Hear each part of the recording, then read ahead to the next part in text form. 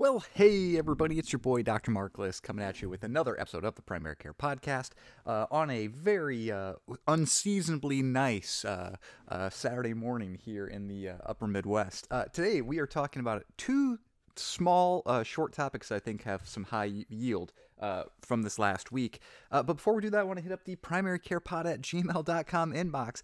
And today, we actually have two different listeners who submitted jokes today. So we have two different jokes. So thanks again for all the jokes that you guys are submitting.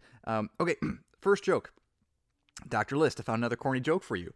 My favorite. My dad jokes are my favorite. Okay, so what's the difference between a poorly dressed man on a tricycle and a well-dressed man on a bicycle? A tire. I love it. Okay, next joke. Okay. Second joke. Dr. List, I know that I got to add a dad joke if you're needing it for future shows and you're running dry, but do you know what drives me nuts? Peanut delivery guys. I love it. All right, so thanks Ryan and Gabe for the emails, and we'll hit it up next week again at primarycarepod@gmail.com. Send me any of your dad jokes, article suggestions, feedback. Always willing to read them. Bob, start that podcast music, and let's hit it. The Primary Care Podcast is written and edited by a family physician for an audience of other physicians, nurse practitioners, physician assistants, residents, and medical students interested in primary care topics. This is not a podcast for patients and should not be used as medical advice. This is also a personal podcast produced in my own time and solely reflecting my personal opinions. Statements of this podcast do not reflect the views or policies of my employer, past or present, or any other organization with which I may be affiliated. Thank you for listening to the Primary Care Podcast. I'm Dr. Mark List, here to bring you the latest news, guidelines, and updates from primary care sources around the globe. Keeping it under 15 minutes long because you're in a hurry and I'm not that smart. Well, welcome back to the podcast, Pod Girls, Pod Boys, Pod People. It is your boy, Dr. Mark List, and today we're going to talk about two topics that I think are very, very important to primary care, and we've actually hit up one for my dedicated long-term listeners. If you go back to one of the very first episodes of the Primary Care Podcast, it was Primary Care Pod episode 5 back on October 6th of last year. Oh boy, get in a time machine and go backwards. We talked about new asthma guidelines from the GINA, the GINA guidelines, which is the European Asthma Association. And in those guidelines, we talked about how for your mild intermittent patients that, well, they call it mild, you can just give them short-acting albuterol, but you can also do, to prevent more flare-ups, you can give them PRN, inhaled corticosteroids / formoterol inhalers, and that significantly reduced the amount of asthma exacerbations in your mild and intermittent kind of patients. And it reduced the need for prednisone treatment, etc. And was, from a cost savings perspective, was much better than putting somebody on a daily inhaled corticosteroid. Okay, and that was the European guidelines, and this was last year. So just this week, the National, hold on a second here, I always mess up their names, the National Asthma Education and Prevention Program, the NAEPP, which is a terrible acronym. I think I complained about it on the last episode we did because it's garbage and doesn't roll off the tongue. They just came out with their new recommendation, which updated their 2007 guideline. Okay, so this applies to adolescents and adults only, not pediatrics, so we'll get to that apparently in a different update. So there were no changes from the 2007 guideline of asthma management, okay, in step 1. Step 1, mild intermittent asthma, they just call it intermittent asthma in their guidelines. Just PRN, albuterol, period, rescue therapy only, okay? Step 2 is where we see a bigger change in mild persistent asthma. Classically, this was low-dose daily inhaled corticosteroid with a PRN beta agonist. Now, they update the recommendation to also in this, you can just do, or instead of doing the daily inhaled corticosteroid, which has significant issues with people who are non-adherent to it, cost perspective, lots and lots of problems with this kind of stage, they recommend for mild persistent asthma that you can do instead an inhaled corticosteroid as needed with short-acting beta agonist therapy. So instead of doing a daily low-dose inhaled corticosteroid, just as needed, you could take both short-acting albuterol and an inhaled corticosteroid, which that is a new combination. Okay, when we jump up to step 3, which is the moderate persistent asthma, right, on the stepwide guidelines, their recommendation is some inhaled corticosteroid with formoterol. And we talked about why this makes a difference in our last update a year ago when we talked about asthma, okay? Because formoterol, oh my God, I hate that medication. We're going to do this 100 times. Formoterol is a lot quicker acting than salmeterol. Oh my God, why am I doing these topics? I say it every time I do an asthma topic, how I cannot pronounce these at all. Salmeterol, okay? Which is, so what are we talking about? They prefer in these guidelines using U.S. trade names of Symbicort and Dulera over Advair or Airduo. The European guidelines specifically call out what we call in the United States Breo, which is fluticasone / vilanterol, because vilanterol is more quick onset than salmeterol, but not as quick onset as formoterol. So when we're picking out these long-acting bag agonist inhalers for moderate persistent asthma and on, the guidelines actually recommend only using your Symbicort and Breo, which Symbicort, of course, is the budesonide version, and Breo is the fluticasone version with formoterol. So that was for step 3. So step 1, again, short-acting bag agonist. If you need to go up, you can do the daily inhaled corticosteroid, but in the article from GINA, which was a year ago, they talk about how, and studies have well documented this over time, patients really aren't good about taking daily, especially twice daily, inhaled corticosteroids, even at low dose, and how compliance is poor and it leads to more flare-ups versus just doing as needed inhaled corticosteroid and short beta agonist therapy together is a decent option for a lot of patients. And then again, step 3, then we go to formoterol with an ICS, that's Symbicort or Breo. All right, so step 4, not to get in the weeds, basically the exact same thing, but just increase the therapy, increase the dose of the Symbicort or Breo, okay? And I hope nobody's offended I'm using trade names. It's way easier for me to say than the generics. If you're not in the U.S., you can Google that. But yeah, the budesonide / formoterol or the fluticasone / formoterol are now the U.S. recommended steps for step 3 and step 4, which is moderate persistent and severe persistent asthma.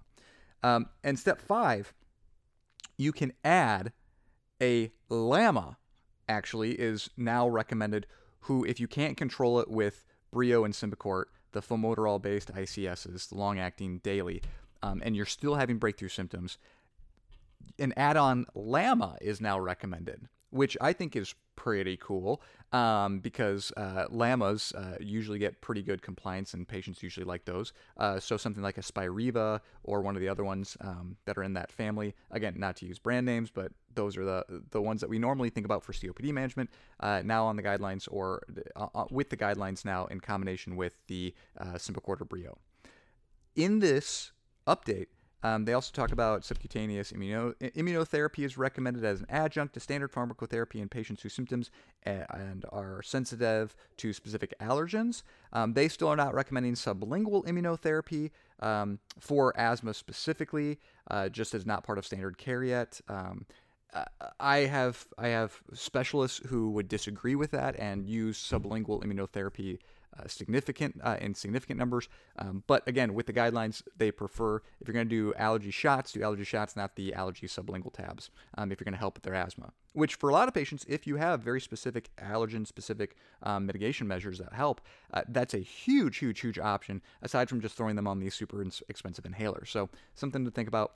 Of note, in this article that I read, no mention of Singulair, which has been on previous stepwise processes as kind of add-on adjunctive therapy. So a little bit surprising they don't even mention that at all. Montelukast for you non-Americans, but Singulair, which is surprising because I found that to be very helpful as an adjunct to a lot of patients with kind of this persistent asthma symptoms, persistent allergy symptoms, despite good treatment. I thought Singulair is a pretty good cheap option, and we've had that discussion in previous podcasts about black box warning, which got added, which was probably an overcall. But again, so those were the newest asthma recommendations that just came out this week. And again, I think practice changing. I talked about it on the episode from last year. There's some really good data on cost savings switching people from a daily inhaled corticosteroid onto an as-needed version. The European guidelines recommended Symbicort as needed. These guidelines recommend using both an inhaled corticosteroid by itself, not a combo, plus a short-acting BAG agonist as a PRN use for that step up from albuterol in the, quote, mild persistent asthma in step 2, basically. So, or moderate persistent or moderate intermittent. Oh, hold on. I don't want to mess things up now. The mild persistent. Yeah, so mild persistent. They talk about that as needed instead of the daily inhaled corticosteroid. And again, the European guidelines say start with Symbicort as needed. No mention of albuterol, just kind of like as a backup.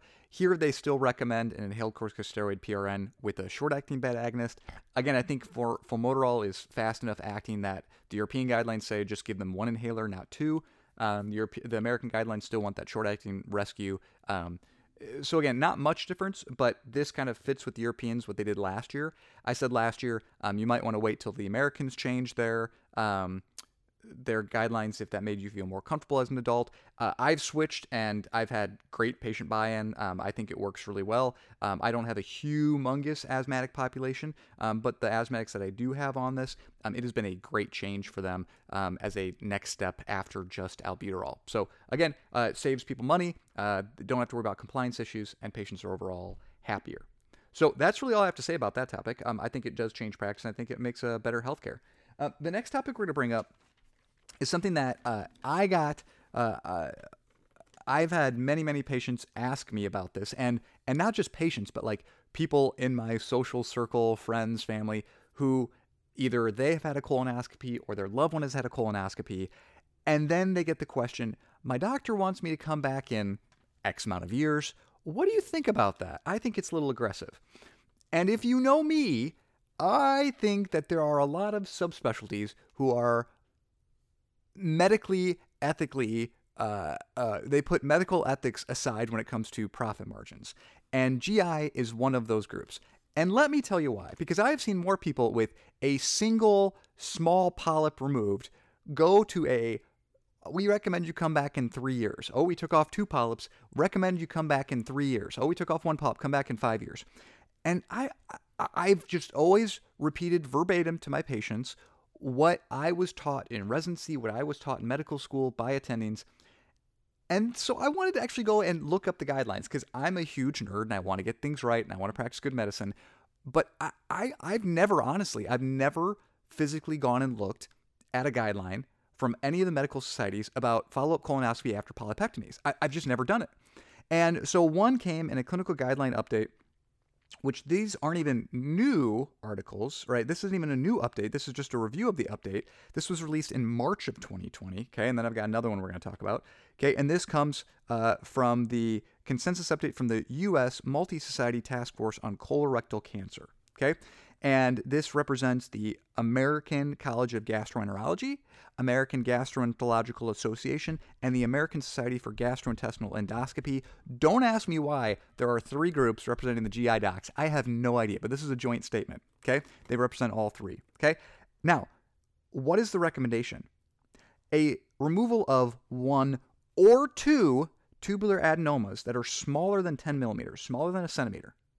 The recommended colonoscopy is 7 to 10 years after removal. And when I read that, I about fell out of my chair because I don't know a single general surgeon or GI doc in my region that would take off 2 polyps and say, okay, you come back in 10 years. Not a single one. And that shocked me. That shocked me when I read that was the actual consensus guideline recommendation from March of this year. Okay? And by the way, this is a strong recommendation with moderate quality evidence. So this isn't just like some poorly studied, this is the academic version. No, this is recommended based on the evidence, okay? Repeat colonoscopy is recommended in 3 to 5 years if you remove 3 to 4 adenomas that are smaller than 10 millimeters, which is a weak recommendation with low quality evidence. Okay, so what about if you have 5 to 10? 5 to 10 lesions, they say 3 years. Locally, I will tell you that they come back within a year. if there's like 10 adenomas that they take off, they'll have them come back in a year or two, most time within a year, sometimes even more frequently than that. But those are, again, if they're smaller than 10 millimeters. Now, let's talk if they're bigger than 10 millimeters. These are the ones, the adenomas that get a little bit more attention, a little bit more high risk. So if you remove one or more bigger adenoma, okay, so a full centimeter in size or larger, it is a 3-year recommendation. So again, when people ask you that, you have to find out what size they were or histologically if there's anything concerning with them. And this comes to the last piece.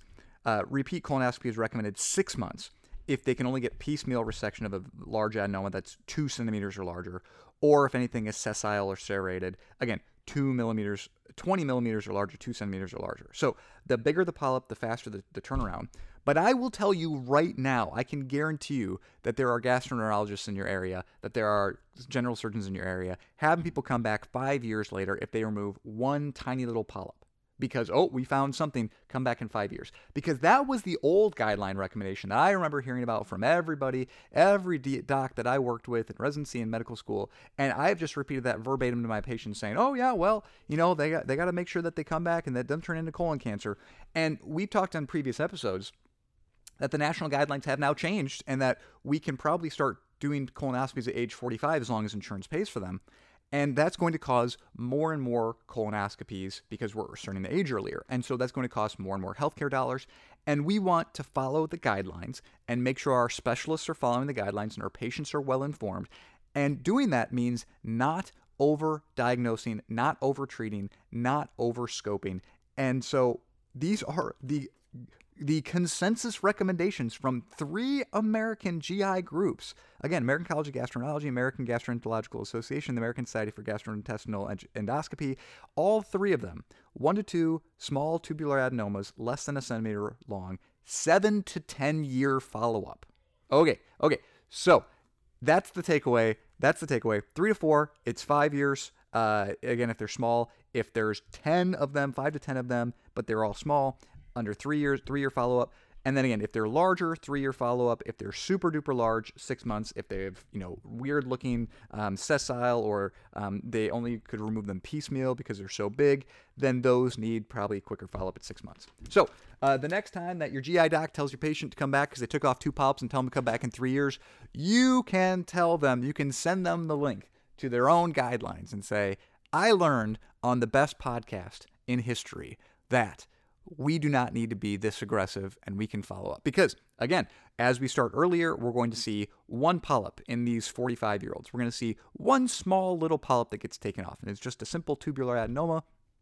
It's small-sized. That's a 10-year follow-up, 7 to 10-year follow-up. They should follow the guidelines. We should follow the guidelines. We should promote good science. We should promote good medicine. And that's all I have for this week. So again, thanks to the listeners who sent in jokes. Appreciate it. Thanks for tuning in. If you want to go back and listen to the old European guideline discussion about asthma, that's in there October 6th. It's one of our very first ones all the way back. I think it's the 5th episode or so. Earlier this year, we talked about the colonoscopy guideline changes. Hit that up in a previous episode. I didn't look up what episode that was because I'm too lazy to do that. I'm sorry.